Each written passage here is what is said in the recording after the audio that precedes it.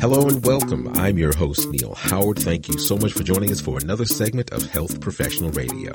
We'll be speaking with Hema Talman in this segment, Senior Vice President and Global Head of BioLife Plasma Services at Takeda. Takeda is an industry leader in the collection of high-quality plasma and a supporting driver in the production of life-saving plasma-derived therapies, or PDTs. She's going to talk about the importance of the consumer experience by leveraging her experience in health retail as she drives BioLife's efforts to create a future-ready organization that can meet the growing needs of patients who rely on PDTs. Welcome to Health Professional Radio. Hema Talman, thank you for joining us. Thank you very much. I really appreciate the invitation, and I look forward to our time together here in this short 10 minutes. Great.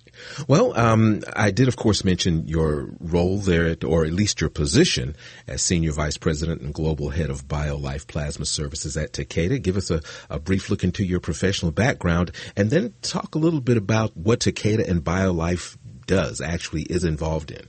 Sure. I can do that.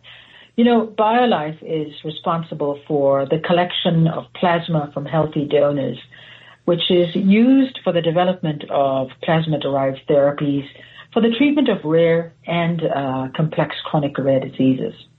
I am responsible, as you heard, for this business, which comprises of approximately 10,000 people. At Takeda, we prioritize both plasma donor health and the delivery of safe, efficacious plasma-derived therapies to patients who rely on them. And my team at BioLife are responsible for these first steps of that process, where they are interacting and caring for these generous and committed individuals that donate plasma and play a very essential role in our ability to actually provide these therapies. Are there a wide variety of products that are derived from plasma? Oh, absolutely, a very wide variety. In fact, the medicines that are made from plasma are used to treat so many diseases.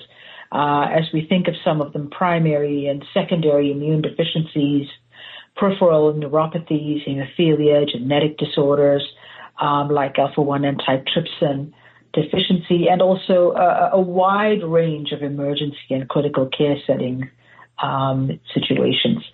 So an increasing number of patients with life-threatening, rare and complex chronic diseases are, in fact, therefore dependent on these therapies for transforming as well as saving many of their lives.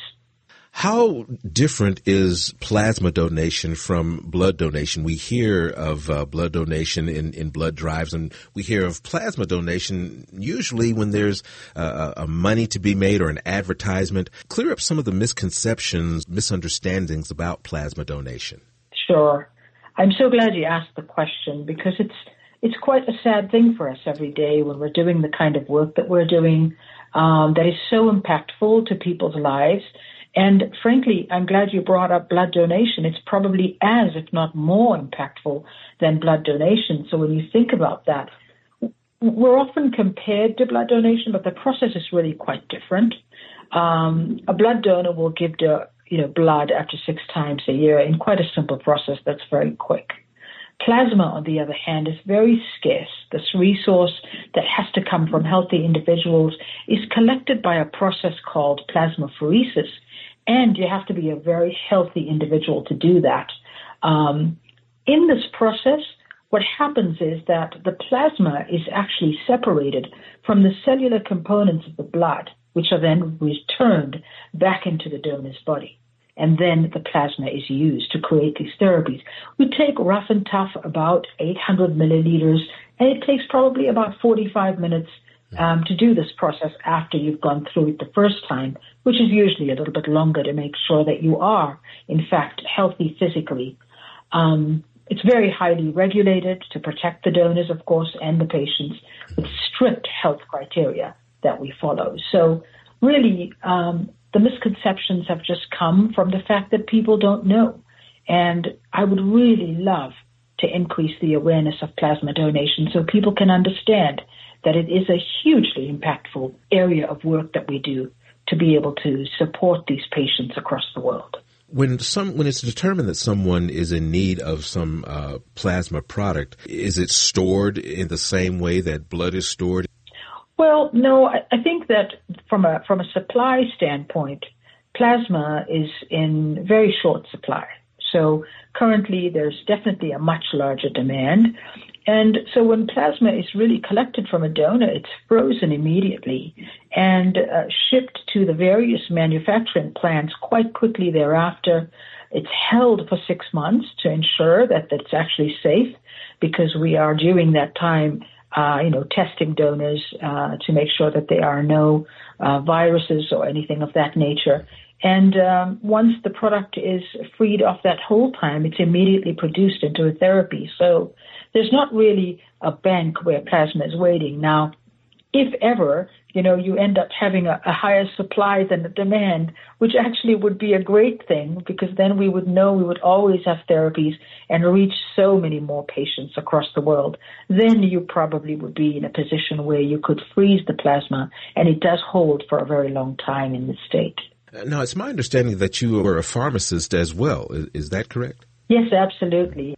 Is your experience as a pharmacist shaping your perspective on the consumer experience of plasma donors? Oh, gosh, 100%. In fact, it has been such a blessing to be able to spend 26 years in the industry as a pharmacist in health retail, and then have this remarkable opportunity to come to another end of the value chain to serve patients. I spent probably over 26 years in that space, in a variety of different roles, operations, technology, procurement, and then finally to this biopharmaceutical area now about a little over 6 years ago. In fact, it should be 7 quite soon.